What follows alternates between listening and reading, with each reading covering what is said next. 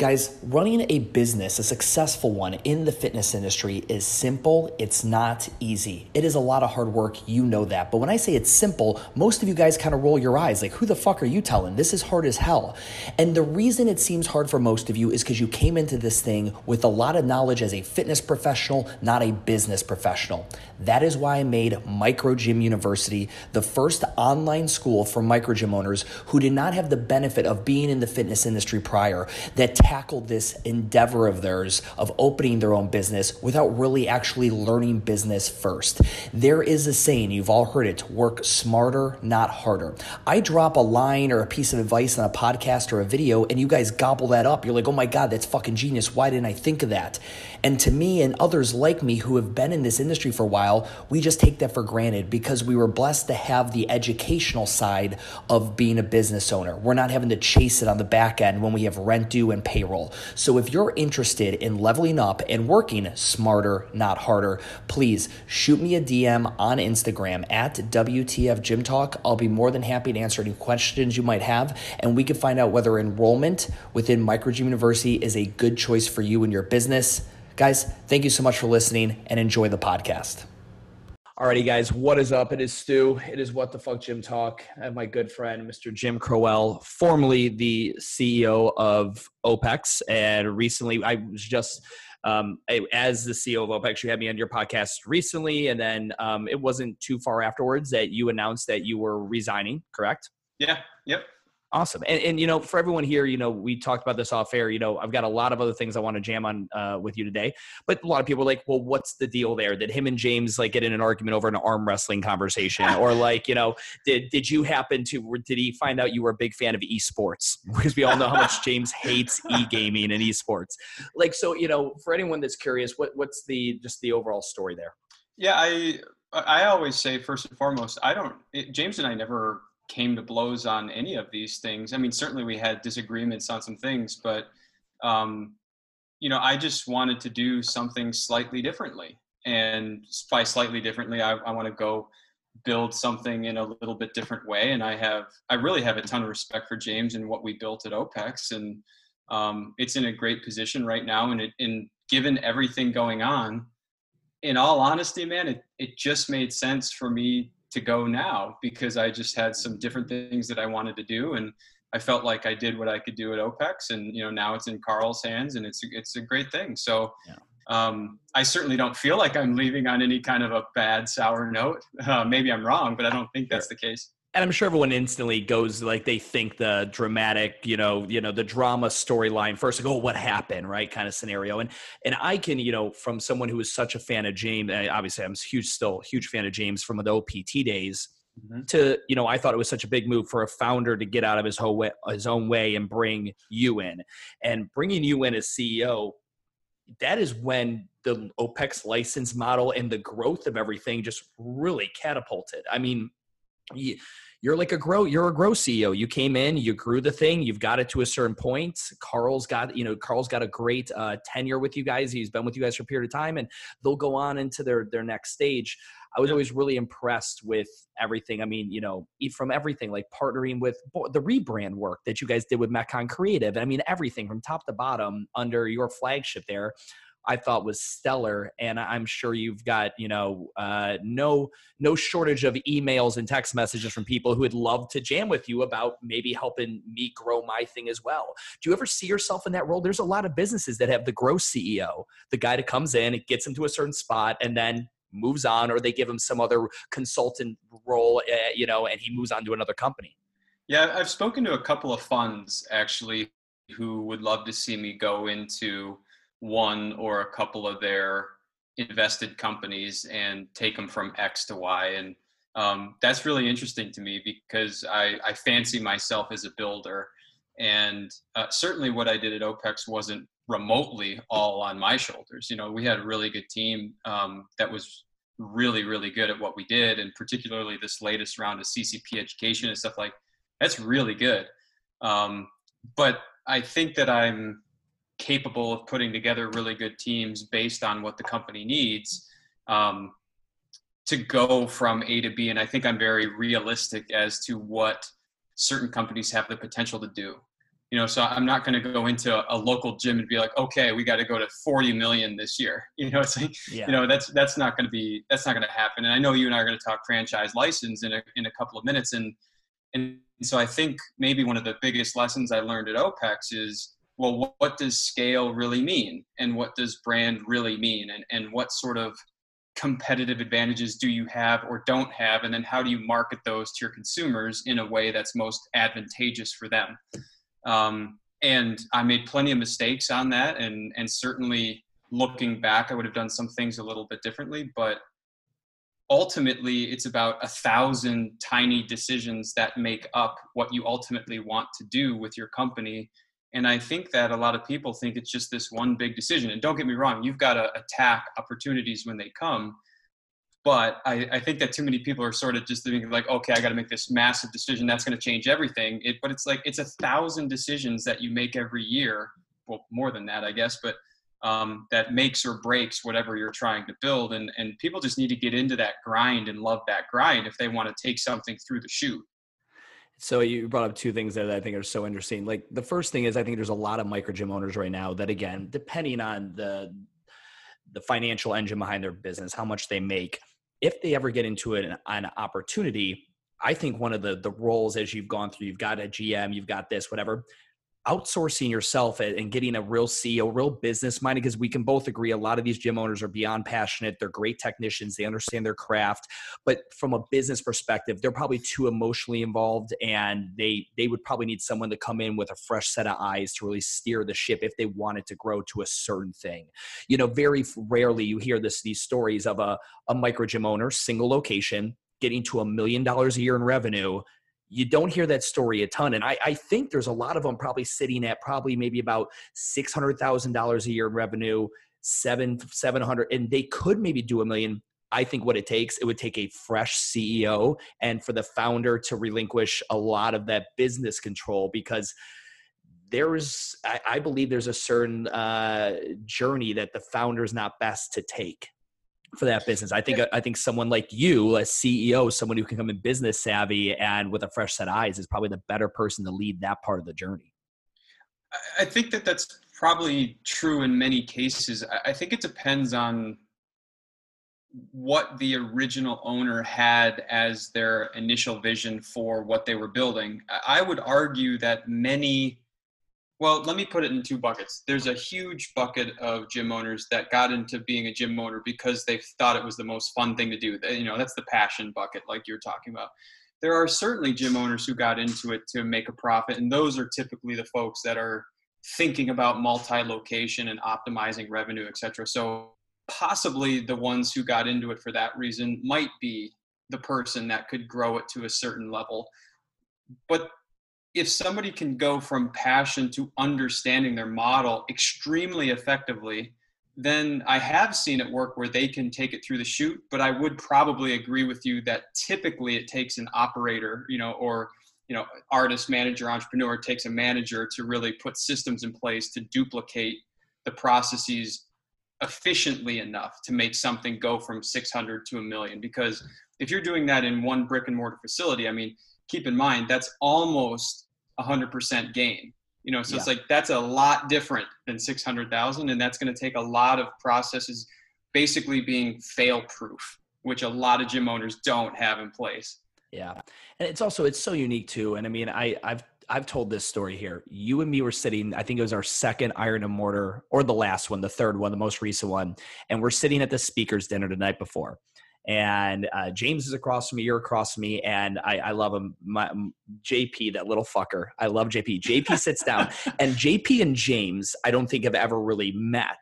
And we're going around the table talking about what do you see in the industry. And JP drops a line where I feel like he almost did it purposely. He says something to the effect of, coaches are not the future of the industry. And I looked at you and I looked at James. I saw James grab his knife and I thought he was going to fucking stab JP in the jugular. And I was like, oh my God, I'm so glad I'm here for this right now. But James is such, when you go to your Gerber hierarchy there, the artist, the manager, and the entrepreneur, James is so much the artist. He is going to be a career coach, and he has such one thing I think James has above most of us, that we think we have a belief in fitness. that dude has a belief in fitness that is just, it's in his DNA. And I think that's such a powerful part of that. But when you have maybe CEO and you have the operator like you and the visionary, God, that's just such a unique way. It's just such a unique relationship, the balance, kind of scenario. And, yeah, I applaud James in making that move for the CEO, like bringing you in on that. I always thought that was super. I love that. I thought it set a great example for individuals. And then I would always love, because I would get to see James speak on that, and I get to see you speak on it. And you guys both, while you both had your different things, you were always talking the numbers, operations, and then James always talking, what do you determine as success, right? His very, he would. His visionary work. He would just existentialism, if you will, like he would just leave. And, but you guys always were in harmony. It was still the same message for the brand. And I always respected the shit out of that. And I still do, but it's, I'm glad you're moving on. I'm glad you're going on to your next chapter. And your second thing you brought up there is, I did a podcast on this today. Guys, what would you do if the gym went out of business? Like, what would the next thing you be do? And would you beat the shit out of yourself, or would you realize maybe that is just one stepping stone in a significant journey for the rest of your life? It was one learning point. And, who knows? You could be the CEO of 6 companies before you decide to retire. And each one you'll have an intimate relationship with. It was just time to move on. Yeah, I think one of the things I've learned maybe in the last 2 years is I've really digested the idea that industries change, economies change, business models change. And so the idea that a brick and mortar gym is going to look the same in 20 years is almost laughable. Just if we put history in front of us, but how many gym owners are prepared for that shift that will ultimately come? Now, COVID, that massively increased the speed with which things changed. And I do think that we will revert back to somewhat of a state of normal, maybe 12 or 18 months or so. But people need to know that the industry shifts. That is a fact. And so you have to be willing to shift with industries if you want to stay in the game. And so I think, what you do with your coaches and owners is so important, because you help them see what reality is so that they can at least be ahead of this changing dynamic. Imagine 15 years ago, the whole landscape was different. There was no Orange Theory. CrossFit was an infant. There were no such thing as these boutique bar studios and stuff like that. It's completely changed in 15 years. So imagine what happens the next 15. I think that we just have to be prepared that things will change, and you want to be as proactive as you can, but you can't stick your head in the dirt, because that's when you get beat up, and that's when all your money goes away. And that's when you're just way too late to whatever the next game is. Yeah, you get romantic about the way it was and what got you to where you are. And, we've all seen that. The gym owners like, I'm not getting an Instagram. I've got Facebook, right? Or I'm fuck TikTok, whether it be social media or even, what I call like the 2008, CrossFit gym owner. That is just like, yeah, you're going to have to do this digital thing. This isn't like going away. This isn't, just part of this COVID winter flu you think is coming. Like, it is it's the next thing. And it's, anyway, so with all that, you and me were talking, and I've had a lot of conversations recently with micro gyms that believe they've created something unique and special. And even the day that you and me were on that podcast was right around the time when Jason Khalipa announced the NC Fit Partnership License Program. And obviously OPEX was a license model. And when I talk to a gym owner who, again, whether they actually have it or not, they're like, I got this unique thing. I'm like, cool. You want to scale it? Yes. Well, you've decided you don't want to do corporate ownership. You don't want to own all these locations. That's a very slow growth, and you've opted not to. So now you need OPM, other people's money. And scaling looks like franchising in the fitness space or licensing, which is what CrossFit essentially did. OPEX does. Franchising is what you'll see with, Bar Method and Orange Theories and Metabolics and so on and so forth. And you start having these conversations. Talk to me about the origin of when OPEX was wanting to scale and grow, and why you guys chose the license route versus a franchise route, and the difference between the two for anyone who's listening and doesn't know. Yeah. I would say that OPEX did it maybe differently than many business models did it. We we put OPEX gyms out because we had a demand from our coaches to systematize the method of individual design in a gym. So we never looked at it like we were going to change the world by having thousands of OPEX gyms. I think maybe the biggest number I ever told somebody was like, maybe we'd have 250 gyms one day, you know, and that would be many years down the road that we would have that. So I don't think we were ever under a false premise of how big something like OPEX could be, though I think we were excited for what the potential of it was. The way that we decided on license versus franchise was also fairly simple. The complexity of creating a franchise is disgusting. And I say that lovingly because franchises are great, but you have to go through a lot of legal hoops that cost a lot of money. And when we really looked at it, we said, well, would franchising an OPEX gym, and keep in mind that would increase the cost structure pretty dramatically to the end user, you know, the license, or excuse me, the franchisee, would that actually help them have more success at the end of the day? And we didn't think that it would, because you know, the equipment maker or the exact layout of the facility or the colors, we didn't have a big enough brand, and we didn't think we were going to be good enough at scaling a brand globally that charging $50,000 up front and 7% of revenue would actually be worth the money for an OPEX gym to pay. So stage one for us was, okay, well, let's simplify it. Let's get this product and this method out to people in the easiest way possible. And we really, from day one, we looped it around an educational model. So people came in for CCP, and then they're like, okay, well, we don't know how to do this business thing.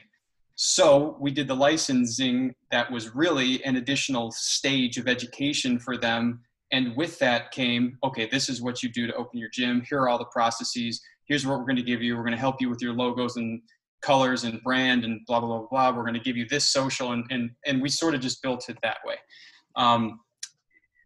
The big thing that I think a lot of people asking this question of franchise license need to ask is, it's very different, but I kind of view it as, it's like W-2 employee versus a 1099 contractor. If you're a franchise, you're owned, you know, like you have to do what the franchisor tells you to do. It has to look one way. It has to function one way.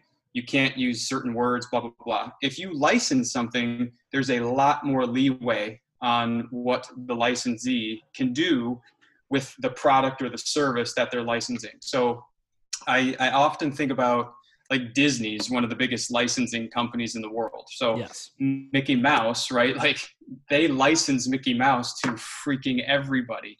And so if you have a license to produce Mickey Mouse dolls or whatever, it just has to look like Mickey, and then you can sell it in a myriad of different ways. Calvin Klein is a license model. Yeah, exactly. Okay. You know, people wearing Calvin Klein, they didn't make it. Somebody else made it, and they're licensing the brand name. But I think, you know, I love that W-2 versus 10, and I think it's a great way to think of it. So, you know, the franchise, the FTC regulates franchises, right? And in the United States, franchising is a serious, serious business. So much so that, I mean, there's, you know, the FDD franchise disclosure docs, for anyone not familiar with this, it's a 23 or 24 point document, and you have to produce all this stuff. And essentially you create this, you hire a firm, and they'll cost you upwards of hundreds of thousands of dollars sometimes. And then you go out and you sell it. And you, like Metabolic, I did a talk with them recently. They took and gave a decent percentage of their business and sold it to a franchise accelerator who is now going to go ahead and grow their stores. And with that, they obviously give up a bunch of money, but they've got someone who's going to take them to a volume-based business model. But you create these FDD docs, and somebody who wants to see them is literally getting to see inside the Wonka factory. And that person pays a fee, and it's kind of like earnest money on a home, right? You're going to pay a fee. You get to see the franchise disclosure docs, and you get 14 days to make a decision. Am I in or am I out? And it's, you know, it is such a, like you said, it's a process. And your origin of licensing, very similar, I think, to Glassman's origin of affiliation, but affiliation is just licensing.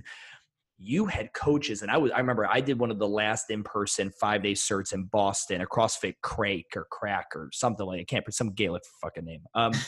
And I did it there, and I remember looking around, and James kept getting asked the same questions. Well, when I go back to my CrossFit gym, how am I going to bring this in? Essentially, you guys created the license model because you had this supply of people saying, I have all this knowledge now of a different way to do it. I want to do it differently, but the owner of my gym doesn't want to do it that way. Or I own a CrossFit gym and I don't know how to flip it on these guys. How do I do that? So you guys had to create it, just like the affiliate model was made for all these CrossFit coaches who were never going to get a Gold's Gym to allow them to drop barbells from overhead and kipping pull-ups. When you guys were looking at it with the license model, because you got Jim Crow at the helm, you have a lot of business knowledge to give. How much, did your lawyers tell you guys, hey, be careful, because the difference between franchise and license, one of the main differences, you cannot have continuing business relationships with the licensee in which you were telling them how to conduct their business. Yeah, the way that we always played that is there was always an educational component. But they chose how they executed within their business. So I got very used to saying the term, we're not requiring this, but it might work really well if you did X, Y, or Z. Yeah. Yeah. And so in reality, Stu, I think that I probably put too much education in at one point. And I was constantly trying to simplify down to the most important factors, which for any gym, but for an OPEX gym was, I basically just got down to acquisition retention. It's like, okay, and what happens inside of acquisition and retention? Okay, well, acquisition is all about number of conversations that you have with people. It's like, and really that's what it ultimately boiled down to. And it's like, well, what's a conversation? It's like, just talk to more people. It's like, well, digital or in person. It's like, I don't care. Just talk. It's like, and then what's retention? Thankfully, OPEX gyms never had a problem with retention on a global level, right? So I didn't have to over-educate on the retention because the model was typically pretty good and it was malleable enough for somebody if they had to go on vacation or go online or whatever. COVID didn't really hurt OPEX gyms in any substantive way. So that was always pretty solid because of what they already learned through CCP. But the marketing side of it was always challenging because we had a lot of coaches who were artists like James, right? Like they wanted to write programs and coach people on the floor. And they didn't necessarily want to operate on the acquisition side of the equation. So when we then had to start going after people who were more high quality operators who wanted to go out and market, because that was the challenging part for an OPEX gym. And certainly we had folks that came in and ultimately recognized that wasn't the type of model that they wanted to run, and that's fair.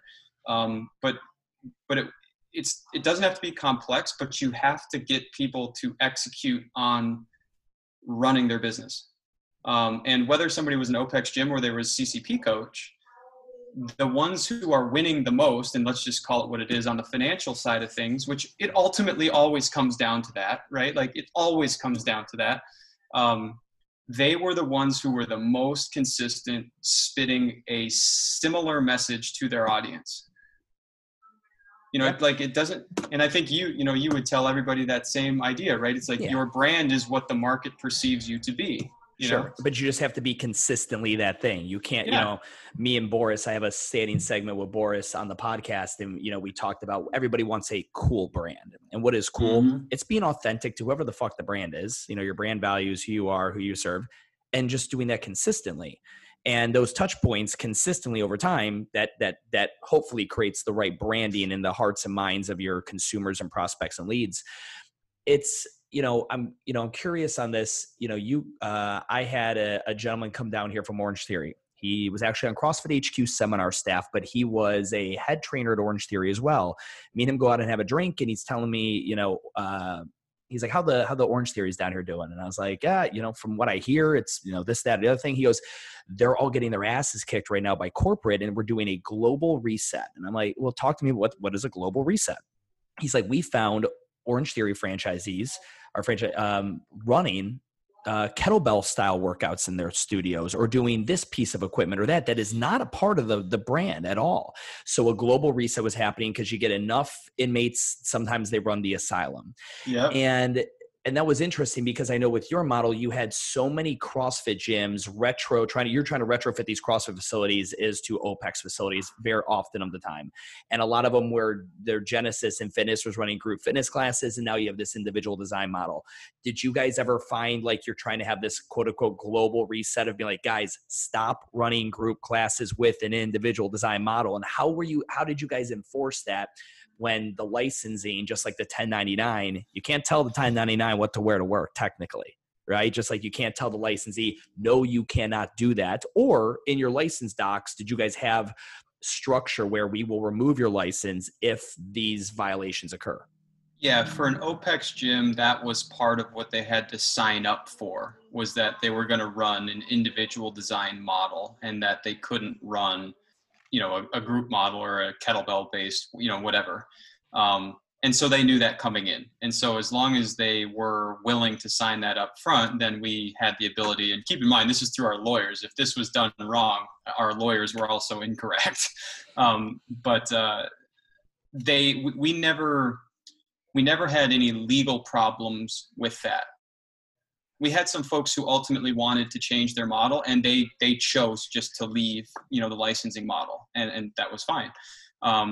I think certainly I learned a lot over the years about, what I would probably choose to do with either a franchise or a license, because to me, whether you're doing a license or a franchise, ultimately, and I hope I say this the right way, ultimately it comes down to, I am paying you as the franchisor or the licensor money because you should have additional margin because you carry a competitive advantage. Now, that competitive advantage might be lower cost model. It might be customer preference. It could be brand. It could be supplier, whatever. But you should have extra margin that I can pay you money to get this service so that I can make money and you can make a fee off of me. If there's no competitive advantage to the model, there's no value to it. I'm so glad you brought that up. So and analyzing things. So like an Orange Theory obviously has the competitive advantage of brand. They definitely have relationships with vendors like Precor and Lifetime Fitness treadmills and all this other stuff. They're able to give you their perks and benefits to signing as a franchisee. Yep. Those individuals that are, that have a micro gym and they think they have something that's scalable and that could go to other towns or locations, you got to really think, what is that unique offering, that USP, unique service proposition or sales proposition that truly would give someone the benefit? And, that's where, the concept of branding, it's the great thing about branding is that you can build it. It costs you a lot to build it. But I mean, once you have it, it's this intangible value add to it. Like, what is the value of Pepsi? Like from the brand perspective, right? Versus the, all the ins and outs that make a can of Pepsi with the soda inside of it. What, when you're looking at this, let's say you get a gym owner coming to you and they want to license their model, right? They realize, I don't have the cash to go and do a franchise disclosure doc. That makes my head hurt even thinking about it. What are the things you're looking and asking them and talking to them about? Yeah, something that I think a lot of, let's just stay in the micro gym side of this thing. They're not thinking about what happens when they try and scale this. So the two big factors to me that come to mind are, if I scale this, let's just say to facility number 2, number one, they had better get to facility number 2 before they try to license this thing, because they don't know dick until they get to facility number 2. Like, because they're typically the operator. They don't have any understanding of if somebody could run a second facility without them there, and in reality, I think 3 facilities is really where you learn a lot, because you can run 2 facilities on your own, but 3 is very, very difficult on your own. So you have to ask yourself, is this repeatable? And let me say this in a way that's not condescending, right? Like, could the dumbest person run this facility? Yeah. And if the answer is no, you've got work to do, because what you're selling is access to easier money and efficiency. like as the franchisor, right? Or as the licensor. If you don't have those things, you're always going to be chasing what value is. Because why would I pay you money as a licensee or a franchisee if my life's going to be harder and I'm going to make less money? And that's where anyone who's, to our previous question, what is your unique thing? Do you have, again, the vendors? Do you have the brand? Do you have proprietary equipment? I just had a podcast with Board 30, and Board 30 is they have a patent on this piece of equipment. The fucking board you stand on, resistance bands, whatever it is. But let's say you don't have those things, but what you do have is a tried and true, and you can show, and that's another difference. You do not have to disclose the financial. You guys did not have to show that OPEX. I don't know. You guys probably didn't have to disclose the financial documents and the historics of the Scottsdale location, right? Or of another gym. Like that in a franchising with an FDD docs, you've got to show a POS, this proof of concept and the numbers behind it. Someone's got to be able to see that return on investment. So in a licensing, it does behoove you to also have, okay, cool. I might not have the brand thing yet, but we're going to get there. I might not have a super unique piece of equipment, but that's okay. What I do have is a system that is turnkey, makes your life easier. Here is this. And again, this is more of probably a lawyer question. At what point do you now start like, okay, well, this is the business system that gets you there, and now you're stepping into the gray of franchising versus licensing. And Board 30 in my interview with Fleury, she said, our lawyers told us that once we get to a certain number, anticipate an ass kicking from the government because we're a licensed versus just like Uber. Remember they got their asses kicked because they had all 1099s and no W-2s. You grow big enough, and obviously there's going to be attention on you. And if everyone's a license and you've scaled to 1,000, 1,500 locations, how are they all doing so damn well independently if all their licensing is just the name? Go ahead. Sorry, that just makes me think of CrossFit, right? You and I have had this conversation 1,000 different ways over the years, but I thought what CrossFit did was fine. It's like, we're going to license our name and you can run approximately the model that we taught you in the level 1. It's like, cool. I'll pay $3,000 for that if I get 50 people a year that want to come to my gym because they've heard of CrossFit. It's like, that's a license model, right? Like they don't have to give you, or it's not even have to, they're not really supposed to teach you the business model per se. Correct. Within that. Now, do I think that there could be education to make coaches better and more capable for sure. And I think that there could be more support in different ways for the affiliates. However, they had a $3,000 a year license, affiliate. You're paying typically $50,000 plus upfront, plus you got to buy the equipment to fill out, if it's an Orange Theory, plus you got to go into a nice facility in a good area, so it's more expensive. And then you got to pay 7 to 9%, somewhere around there, of your revenue back for marketing and fees and whatever else. It's like, add that shit up. Yeah. So for $3,000, if I had 50 people a year walk through my door that are going to pay me $150 a month, do the math. That's an unbelievable return on that investment. Unbelievable. Yeah.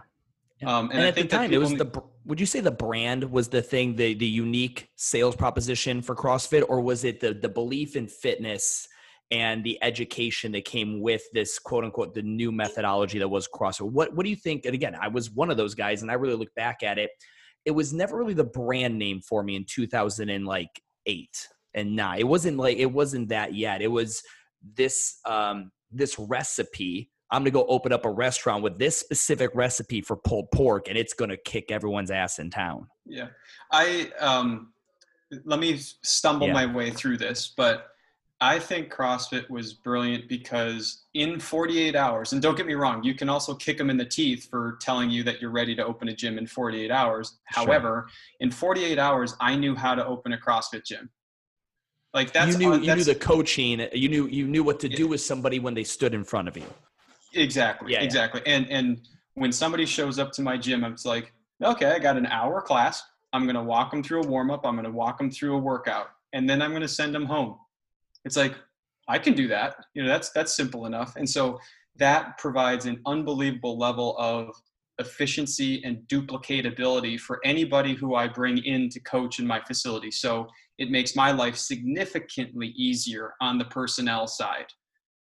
If I attack that with CrossFit is a very understandable name by itself.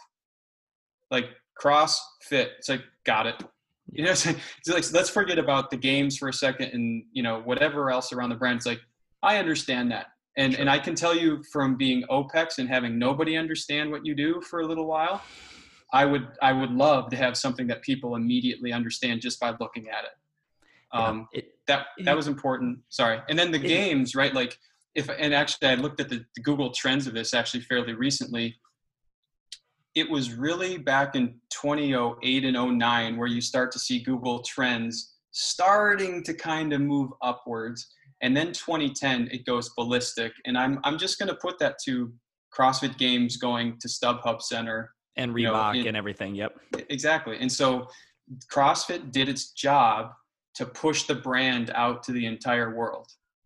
And you think about it from a license model. I've got a lot of these guys that are like, I'm thinking of this, I'm playing with it, or even like some of the interviews I've had with people who have gone license model.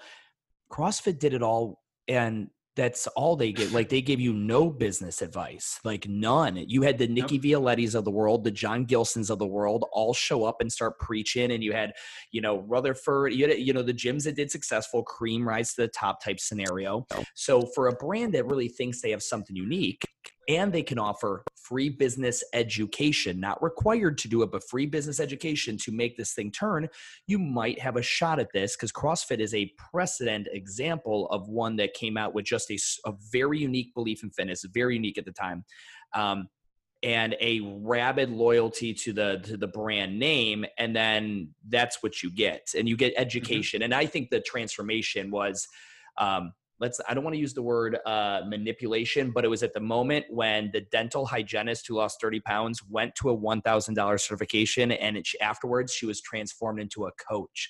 It was like bibbity bobbity boo. And there you are, and you're now a coach. And that, like, you just took my virginity. Like that was the most, I will remember you forever. You made me a coach. I now have significance and purpose in my life. And, I really think about like people becoming CrossFit certified open gyms, this psychological like relationship that they were in courtship with CrossFit, which is why they will fight it, like fight and defend it to the fucking death. Well, I've always said that CrossFit had a level of religiousness to it, and I'm not saying that's good or bad. I'm just saying that there was a faith in the idea that CrossFit was the best thing for you. And I think part of that is biological, right? Like you train that hard. It's like you do shit to your hormones, right? And you do, things change in your body when you train that hard. And that felt great to people. And so you factor in this emotional connection and faith in, we'll call it the brand, but really it's in the methodology. And now you give them a way to further their life cycle in that faith. It's like, that is something that could keep going. Now, I'm like, again, there's plenty of trade-offs to all of this. And you and I have discussed those on other podcasts, but that to me is, these reasons that we're listing are why it spread like wildfire. The belief in fitness with CrossFit, again, the belief, the religion, but all that. Who I think is the best opportunity I've seen, one of the best opportunities in the fitness industry to do this right now is Marcus. Philly. Oh, yeah.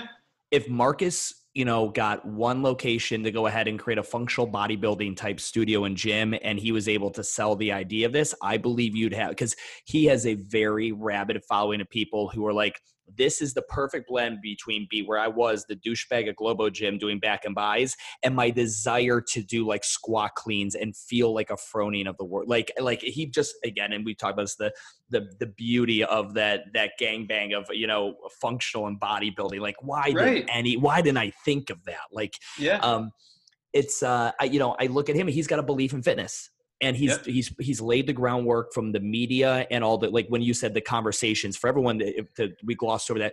When Jim said conversations with people, he meant every touch point you could possibly have, digital or in person, live or a billboard, whatever it may be, referrals or you yelling at it, you talking to people at Starbucks. Those are the conversations he was talking about. But Marcus has had all those digital conversations and in-person ones enough to where that name, like he could start, I don't know, maybe he is, start certifying people. He could just create his own certification process, and I think he would do phenomenal. Yeah, I don't know, but I have a feeling he will. Yeah. And he has done a very, very, I should say he and his team, and particularly Satya Khan, have done a beautiful job creating a nice mesh of Marcus's social and functional bodybuilding, and let's call it programs plus education plus content. And I think, and by the way, they've done that with a very small team, so they're at least theoretically just getting started on this thing. And so I agree with you. I think it's really nice, but to go back to your point a second ago, it's like functional bodybuilding. It's like, I get it. I get that. I get it. Yeah. I had Jeremy Miller. He owns a brand called Sticky Branding. He wrote a book called Brand New Name. And it's a step-by-step how you and your leadership team would come, like the exercises to go through when trying to name your business, right? It's a great walkthrough. The best that I've ever seen of something as complicated as coming up with a name, right? Like everyone shoots for, like in the naming world, you shoot for the 4-letter business, like the Ubers of the world. Like that's the pinnacle, right? So it's the 4letter.com, but it's eBay, all that stuff. The name of what you do, if you're going to get super clever and, even like I joke, I make fun of myself all the time. Like, man, Urban Movement, I really fucked that up. People walk in here and are like, is this like Urban Outfitters? Like, I'm looking for skinny jeans. I'm just like, fuck. Or they like, is this a microbrewery? When you get cutesy with your name, you better have a great way of explaining what it is. Like Uber is not self-explanatory in the name alone, but the second you hear the business idea, it was unique enough that it punched you in the face. Like, wait, it's not a taxi. Someone's going to pick me up in their own car. Like it was so unique that you would not forget it when you first heard it. And that's, when I talk to gyms that are rebranding and want to come up with a cutesy name, I'm like, cool, brother, but your shit better be so unique that when people hear it, it's going to stick with them. But if essentially it's just like a CrossFit class, but you decide to call it, whatever, Hooga, it's not gonna stick. It's not like you hope. Yeah. I mean, to go back to CrossFit for a second, the fact that they were able to trademark that was intensely beneficial to them. I mean, like intensely beneficial to them. There are many names, like for example, I don't know. I can't create a franchise called Jump Rope. Yeah. You know what I mean? Yeah, correct. Because, so there's always going to be, there's always going to be a gray area. Spinning is a company. Yeah. Spinning is a legit company, owned by I want to say like Mad Dog Athletics out of Georgia or something like that. But it's spinning is a certification process. That's why you will not see Soul Cycle or anywhere else use the term spinning. The studio here, Ride or Die Spin Studio, I still have the letter framed. My wife, she got a cease and desist letter from a Soul Cycle because of the logo. And then we got one the next week. We got a cease and desist from Spinning because you cannot call it spinning as a particular educational platform and style of indoor cycling. And, that's one of the few uniques, the few examples of someone has literally trademarked that. CrossFit's another great example. Yeah. And that's what I mean about a competitive advantage, right? Like to go back to your idea about Pepsi, one of the ones that I really like, I posted this on LinkedIn maybe a couple of weeks ago as well, but Coca-Cola's brand is certainly amazingly valuable to them, but it's really the customer preference mixed with the supply chain, right? So the example that I always talk about is, let's say that you go to McDonald's, right? And it's like, of course, it's Coca-Cola products. That makes sense, right? And there's no alcohol. Imagine you go get some sushi, though. You're probably very willing to try a Japanese beer or whatever, but you're still going to have Coca-Cola. It's like, just imagine how powerful that is. In the customer's brain, that amount of customer preference is unbelievable. Absolutely. To the competitive advantage for a Coca-Cola. Now, of course, they've got other things, but I think what we have to recognize as a micro gym, right, is like you have no competitive advantage in the beginning, none.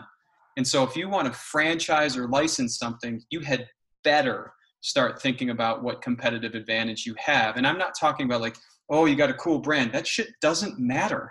It doesn't matter because you can hire somebody to give you a cool brand. you have to have something that means something more tangible than just having a cool brand. And to me, those are the franchises and the licenses that go well. You know, Orange Theory, a lot of people forget, that was really the first fitness company that was doing stuff with heart rate monitors on screens. Even though the tech has been around forever, they just, right. It was the renaissance of the heart rate monitor. Right. And so now think about it as well. A lot of people are doing more technology. It's making it harder for Orange Theory to maintain that competitive advantage. So the market's maturing. So just like everything else, you can't say like, ooh, I've got this really cool concept. It's like, neat, because in 3 years, there's going to be 4 other people that can do the exact same shit as you. So why is yours better than those other companies? Yeah. And you hope if you're first to market with it, you've got the time. So now you're day trading on the brand, right? And you've sold it to enough like it's all over the place, and you hope, but that's really interesting. So I believe coming out of, if we kind of shift to like where we think fitness is going post COVID, I believe there will be a huge evolution of fitness equipment. There are enough people that are stuck at home realizing I can't do the things I want to do fitness-wise in the home. I believe, and I've been saying this a lot now, if Arnold used it, if you could find videos of Arnold using it, it needs to be evolved. Bottom line, it needs to get smaller, tighter. The idea that there isn't a dumbbell handle that I can extend made out of like NASA grade fucking titanium and then collapse back in and it fits in my book bag and I can lift weights with it, or I could do what I could. That blows my mind. And I guarantee there's a dude on Kickstarter getting ready to set that shit off by next month, right? There are so many smart people out there that realize, holy shit, the supply chain shut down. China owns every dumbbell, barbell, and bumper we've got. And when supply chain shut down, things went bad. I had these guys. So I've been interviewing a ton of at home, and this is the XP bell. Think of a sandbag that had sex with a dumbbell and a kettlebell. And, they sent me a pair of these, and like, this is great. This is an example though of just one example of where I think a lot of inventors, engineers, fitnessy people are going to merge, and the Venn diagram is going to be an evolution in the equipment we utilize. Orange Theory is having a hard time kitting, guys, creating an at-home experience that mimics the studio experience. It's very hard to do unless you have a treadmill. Okay. Yep. CrossFit runs into the same thing. Everyone was like, why did 35%, 50% of my membership quit when we went online at home and I gave them all dumbbells and kettlebells? I'm like, because the majority of your experience, CrossFit. It's not, you're correct. It's not, it's literally you could find dumbbell kettlebell fitness online by YouTubers who do it better than you. Yeah. Okay. So you got to learn to be able to kit your in-studio fitness experience, and it's got to be something that could travel at home for if this pandemic thing becomes a seasonal issue, if this becomes something that's going to be recurring. But even from that, then, you know what the difference was back in the day? If you and me, Jim, we're working, we're business guys, we're working, and we can't make it to the gym, you know what happened? We didn't work out that day. Yeah. But now if I have a kit, if I have a suspension trainer and the torpedo, like Alchemy, or I have some whatever unique pieces of equipment that are exactly like what I would do in studio, and I have it doesn't have to be amazing. I'm not talking Peloton amazing. I'm talking like C+, B+ level, a digital streaming workout type experience. I don't have to miss the gym today. I can get in it's good enough. I can get into 20-minute version. Well, it's interesting too. I agree with you. I think that whether it's the best 30-year play or not, I think remains to be seen. But for the next 2 years, everybody's got to be able to have stuff from home. I do think people will go back to gyms at some point, but I have no idea when, and nobody has any idea when. No. And so these companies need to have safety nets if it gets bad again. What I think is going to be interesting is the evolution over the next couple of years of the sensor-based technology, where, I chatted with a Sensei. You ever heard of a Sensei? No. So what they've done, now keep in mind, a number of companies have done part of this. They've built sensors that can get into wearable shirts and pants and shorts and whatever. And it completely maps your body in 3D, essentially.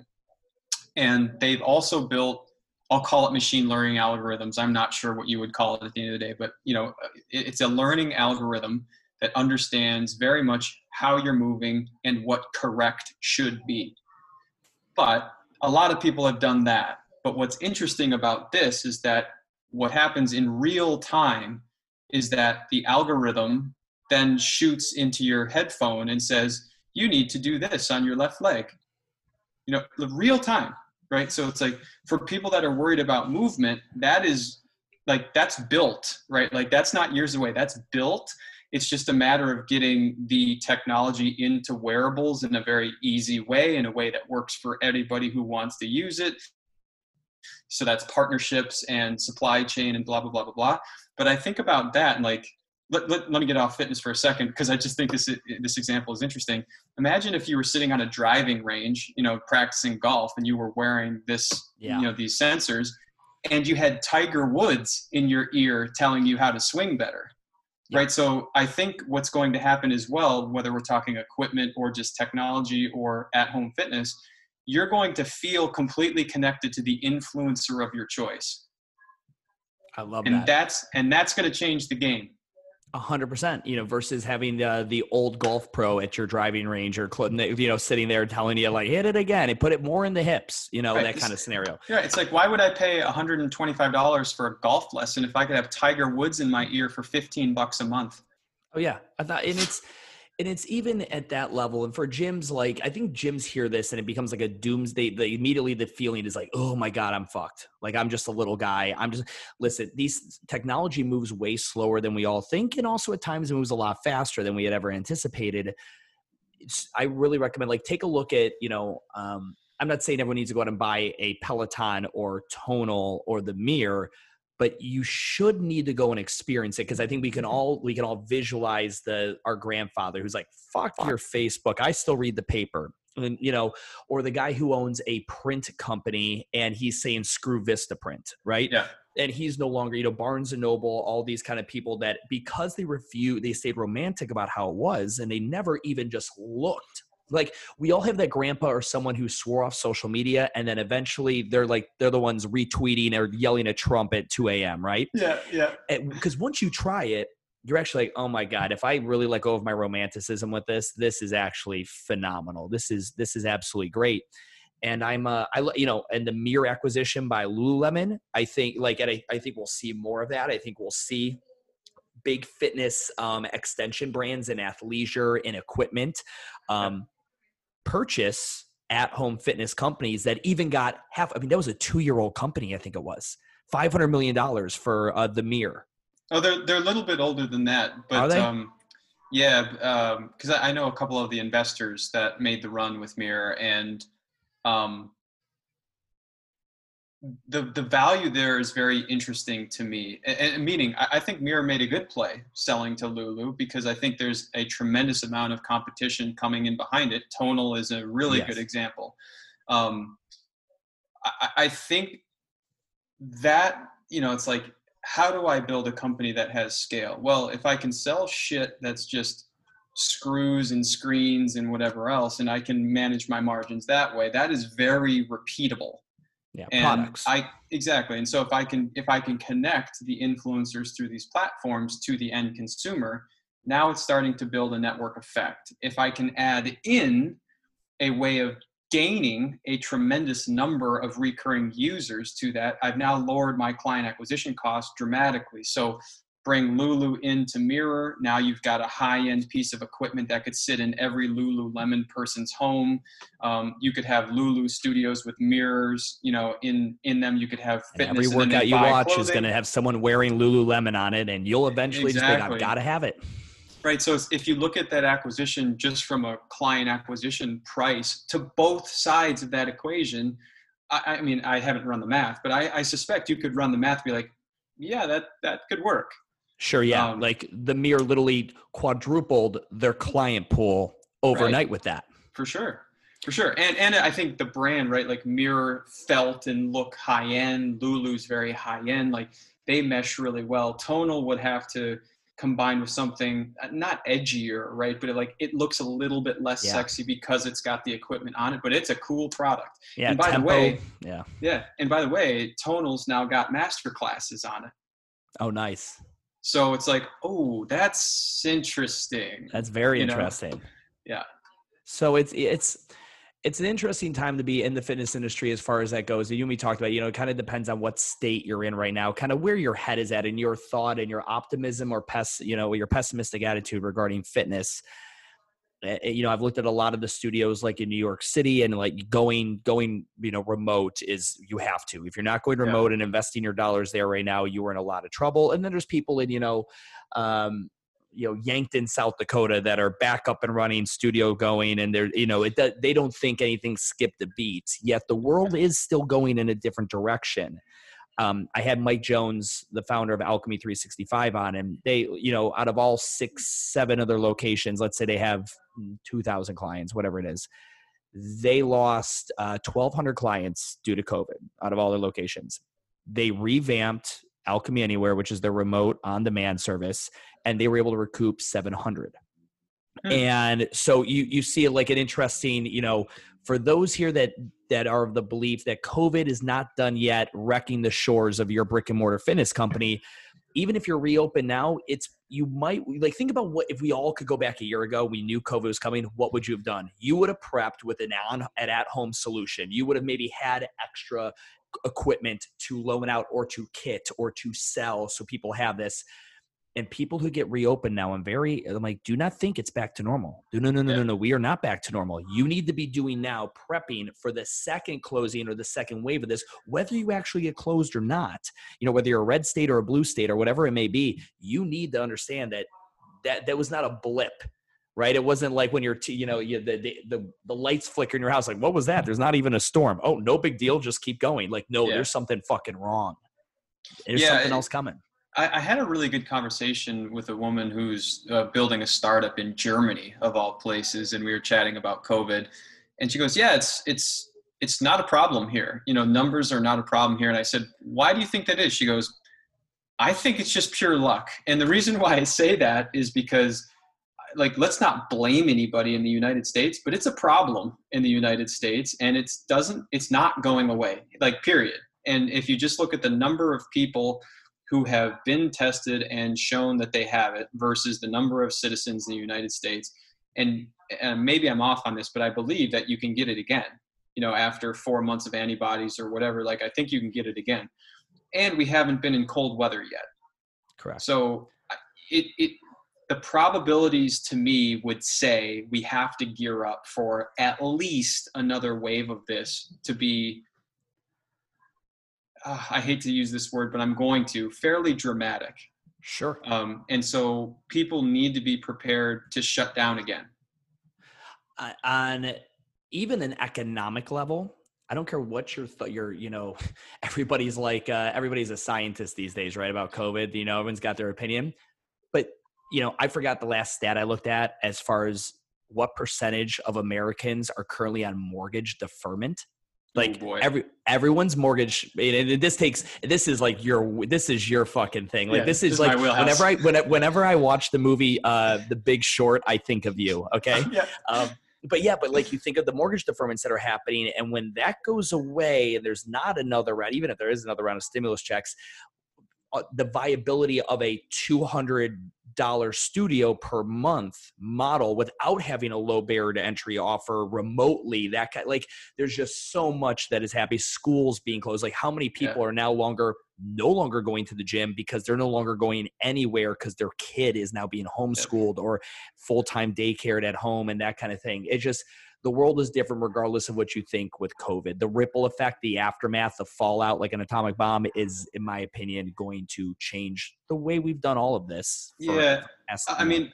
I do think people need to remember that we've been stimulated economically by the tune of $3 trillion in the United States. It's like, just put that in perspective for a second. Right now, at the last I saw, Democrats wanted, I think, the same $3.1 trillion stimulus, and Republicans are at like $1 trillion. And so until they reconcile somewhere in the middle, no additional stimulus will come in. But the reason why that's important is because there's a tremendous amount of money, literally cash, in the economy right now. And the people who have cash are fine. The people who don't have cash, and we can say whatever we want, but to just go straight for the blunt edge of this thing, the people who didn't have cash before weren't in your gyms. So the people who have cash right now are okay. If they start losing jobs, and if there's not a stimulus to hit them, and I'm not saying stimulus is right or wrong, then you will see the next wave of economic challenge that's going to hit those folks. I think that there will be another stimulus. I don't think it'll be as big as 3 trillion, but I think they're going to do something more because GDP fell off a cliff. And I think Q3 will stay off of a cliff, just not as bad as Q2, most likely. And so you gotta break apart the stock market from the broad economy, because people who didn't have money are in a worse spot today. People who had money in reality are probably in a better spot today because they're spending less and they're still employed. So the inequality piece is growing larger during COVID. If the economy falls out on the stock market, which a couple of things could probably do that, right? If Biden wins, most likely people will sell stocks. And again, it's not wrong. I'm just saying that's probably principally what will happen if Biden wins. But if Trump wins, they might sell them as well, because second-term Republican presidents usually see a sell-off as well, because people know that the butterflies and rainbows part of the administration is the honeymoon's over. Yeah. Right. So if the thing is that we're very behaviorally based. And a lot of people still connect the stock market with the economy. And of course, there's still connection there. But if their 401ks drop, they get scared. And when they get scared, they make irrational decisions. Now, do I think that people most highly prioritize fitness? No, I don't. Not in the broad spectrum of people. There are some people who do, but not the broad. So the more irrational they get, most likely the less they will think about doing fitness consistently. So that's what I'm thinking about in terms of broad strokes, is like, I think that we will sell off in the stock market at some point. Do I think it's going to be depression? Probably not, unless something else changes. But I think that we'll probably sell off, which will make people skittish, which will make people be a little bit worried about fitness, which means that people need to continue to try to keep a buffer of cash in their micro gyms now, because that cash is going to be what you're going to need if and when things get challenging. Now, the people who are going to survive are going to be the people who get resourceful. So it's like, I've seen a lot of people who have more clients today than at the start of COVID, because they went and they fucking worked to go get new clients. And the people who stuck their head in the dirt, well, they're getting crushed. And by the way, I've seen some gyms in New York that have more online clients today than they did in person before COVID. 100%. And again, depends on your state, and also depends on from a standpoint of the supply and demand in the fitness industry is going to, like we've talked about, a purge has always been needing to come in the fitness industry. It was a very bloated industry. The purge coming just flips the supply and demand. And so there are gyms, I'm fortunate to say mine's one of them, that we've seen this crazy influx. And it just so happens that it's because 13 other gyms within 4 miles of me have gone out of business in the past 4 months. Totally. Because the rental rates in Charlotte, North Carolina are crazy high. And did you see the stats on restaurant closings in the U.S.? No. Oh, boy. I'm not going to try to hit the exact stat because I'll butcher it, but a boatload of restaurants have closed forever. Yeah. And so one of the things I think a lot of micro gym owners don't think about, it's just not in their wheelhouse, is the concept of running businesses has to be about percentage return on your investment. Most micro gym owners never think about that, right? So if it takes you 3 years of zero profit, right, you're doing this out of passion or whatever, you've just slaughtered your long-term return on your investment. Yes. Because each year that you have to wait is compounding interest or compounding profits that you could have had somewhere else. So imagine that instead of putting $100,000 into a brick and mortar gym, you put it into Amazon stock. Like just people who are listening to this, just think about that for a second. Like, it has to be a passion project if you're going to sacrifice return on investment for it. And it's like, I'm all for it. I'm all for that. You just need to know what you're getting into. And by the way, but one more thing on this. I don't think fitness goes anywhere. I think fitness is one of those things that people are always going to need. I'm not a believer that pills are going to make people feel better in the long run. So I think that there's always going to be a demand for fitness, but you've got to bob and weave, per what the world is showing you if you're going to win. Yeah, Maslov wasn't wrong, but at the same time, there is going to be alternative ways to create connection, to create self-aware, like all that stuff. And it's, again, just like anyone else, like the gyms that are willing to zig and zag accordingly and modify and, evolve their business will survive. And the ones that's, and there will be few, we will hear stories about, I didn't change a thing, we blah, blah, blah, and we survived. And those are great. Those are going to be the one percenters. Those are going to be the unicorns of this entire thing that made it out unscathed somehow, and more power to them. But for the majority of us, it would probably be wise to heed the words that Jim's given you. Man, I listen, at the end of these things, they're all like, hey, Jim, if people want to know more about OPEX, where can they get in contact with you? But have you thought of, and I'm sure, because everyone, guys, if you don't know, Jim's just lying by the pool every day, just hanging out. He's not doing anything at all with his free time. He's literally just enjoying the pandemic.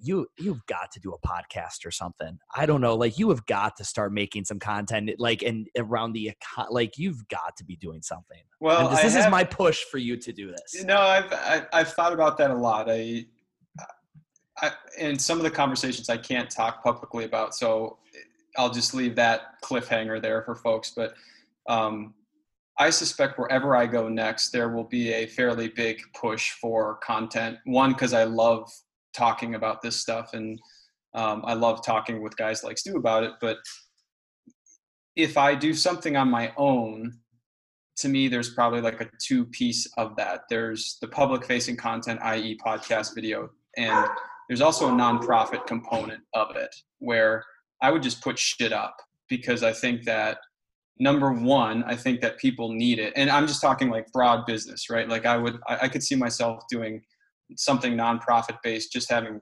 fucking hundreds of videos about what business really means to a commoner, not like a university PhD. Yeah. And it's like, I believe that education, like fitness coaching education, the margins are coming down because it's going to be so inexpensive to film video. So you're going to have to be better in other areas if you're going to keep margin up. And certainly plenty of companies will be able to do that. But you can get content everywhere, but it's not necessarily organized very well. So if you organize content really well, I believe that there's lots of ways to monetize that on the backside. Yeah. So it's like, if you get in, obviously I'm preaching to the choir on this one, Stu.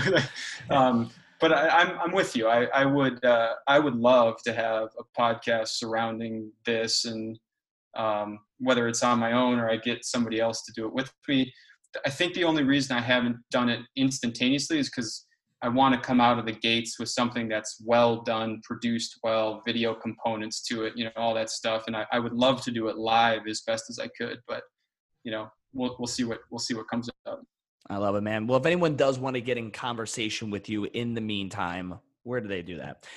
Best case scenario probably is LinkedIn, of all places. It's I'm just Jim Crowell, Crowell, on LinkedIn, and I'm Crowell Jim on Instagram. So those are probably the best two.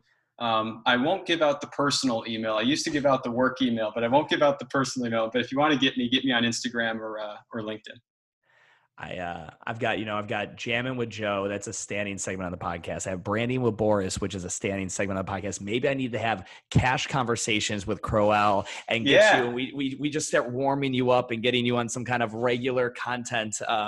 Just shooting the shit on stuff. But dude, it's always a pleasure. I treasure the friendship and the colleague in you that I have in the industry. And it's anytime I've ever needed to ping you on anything, you've always been available. And I'm very excited for the next chapter of what you've got going on, Jim. Thanks, Stu. I appreciate it, man. I always enjoy our conversations too. I get a lot of value from them. Awesome, brother. All right, guys. Thank you so much.